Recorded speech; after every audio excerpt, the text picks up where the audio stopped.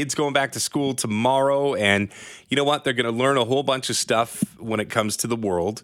And you know what? This was something that came across my desk about a week or so ago, and it just has never sat right with me. And a part of it isn't just necessarily what we've heard, which was a travel advisory to the LGBTQ plus community saying, hey, by the way, if you travel to the States, here's some states you might want to avoid because you're gay, because you're queer. But it was how quickly the story came and left.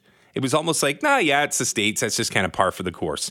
Show contributor Jerry Mayer Judson kind enough to join me. Jerry, good afternoon. Well, good afternoon. Thanks for having me. I want to get into this because in addition to the laws that are down there and the troubles right now that many Canadians are facing when they travel abroad into the States, I just can't believe that there's a travel advisory that said something so brash, so bold, and everybody was like, yeah, sounds good. For sure, right? It's always been like kind of the onus on queer people to know where you're traveling to, which is like, I get you cannot make the whole world inclusive, but you would think that our neighbors to the south would be a little bit more whatever. There's a whole page on travel.gc.ca about travel and your sexual orientation, gender identity, gender expression, and sex characteristics. And so it's just in his government official way, just to be like, know before you go that there are some places where these the way that you are, who you love, how you express yourself might be criminalized. They put in helpful vocabulary that some countries may use laws related to vagrancy, public nuisance, or public morals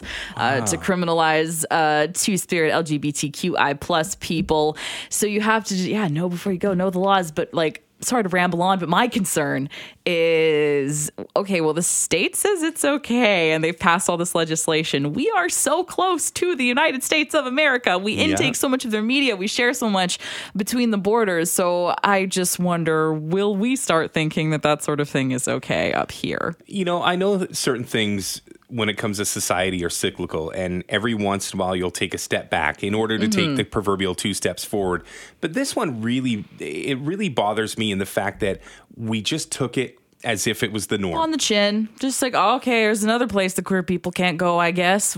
Buckle up. Like, and maybe it's fatigue to do with, like, all of this anti-queer sentiment coming not even just from the States, but, you know, sometimes from the overpass in North Vancouver. It's a lot of, I mean, we see people protesting outside of drag camps, and, you know, there's all kinds of, I get technically activism, because it's on the other side, but it's... Okay, as somebody not from the queer community, but somebody that has a ton of respect for it, has it always felt as if it's kind of like, we'll accept you so long as you're quiet and just stay over there in the corner? Oh, for sure. Yeah. It makes people uncomfortable when queer people are openly queer, right? That's why we have Pride. That's why we have all these kind of little spaces and celebrations. That's why we still have safe spaces, because even though, like, I'm a queer person, but I'm not that visibly queer. I don't, like, look all that queer. My relationship doesn't look all that queer, so I feel rather safe, usually. But then even, to talk about these kind of things on the air, I'm just a little bit like, because people still,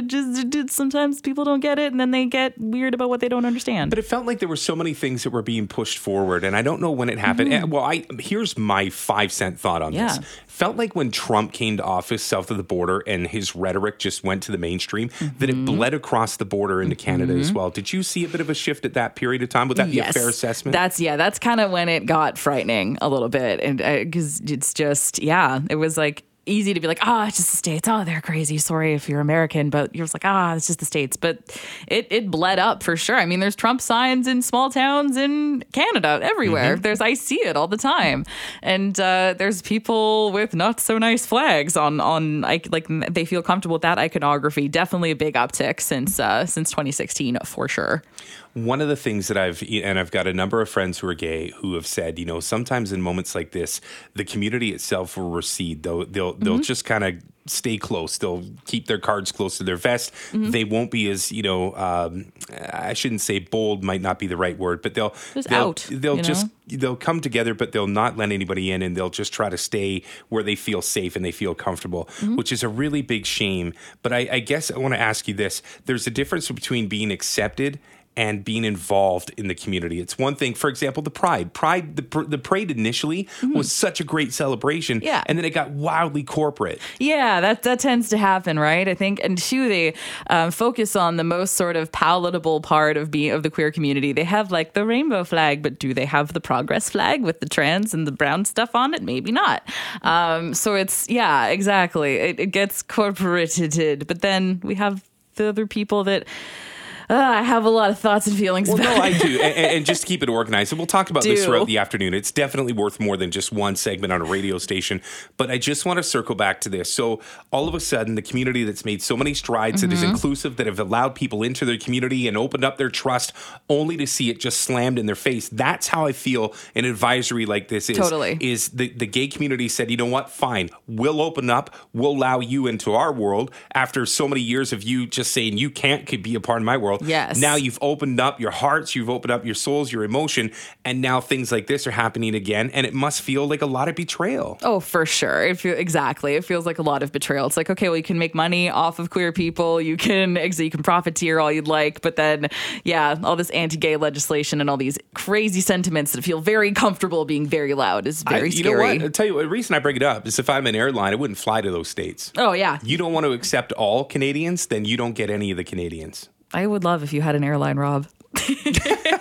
That makes two of us. But no, I wanted to bring you in and just get your thoughts on this, because it's such a raw topic for so many people out there that maybe don't have the voice that we have with the big microphones at a 50,000 watt station. But it really bothered me that this story last week came to be, and then honest to God, before you could have finished the sentence, it was already out because some other thing with inflation came up, or some other thing with the long weekend, or BC ferries came up. We just need to keep talking about it because it's not acceptable. It's not how it should be. And we'll do better, or at least these conversations will hopefully help others be challenged to do better. Totally. Thanks, Rob.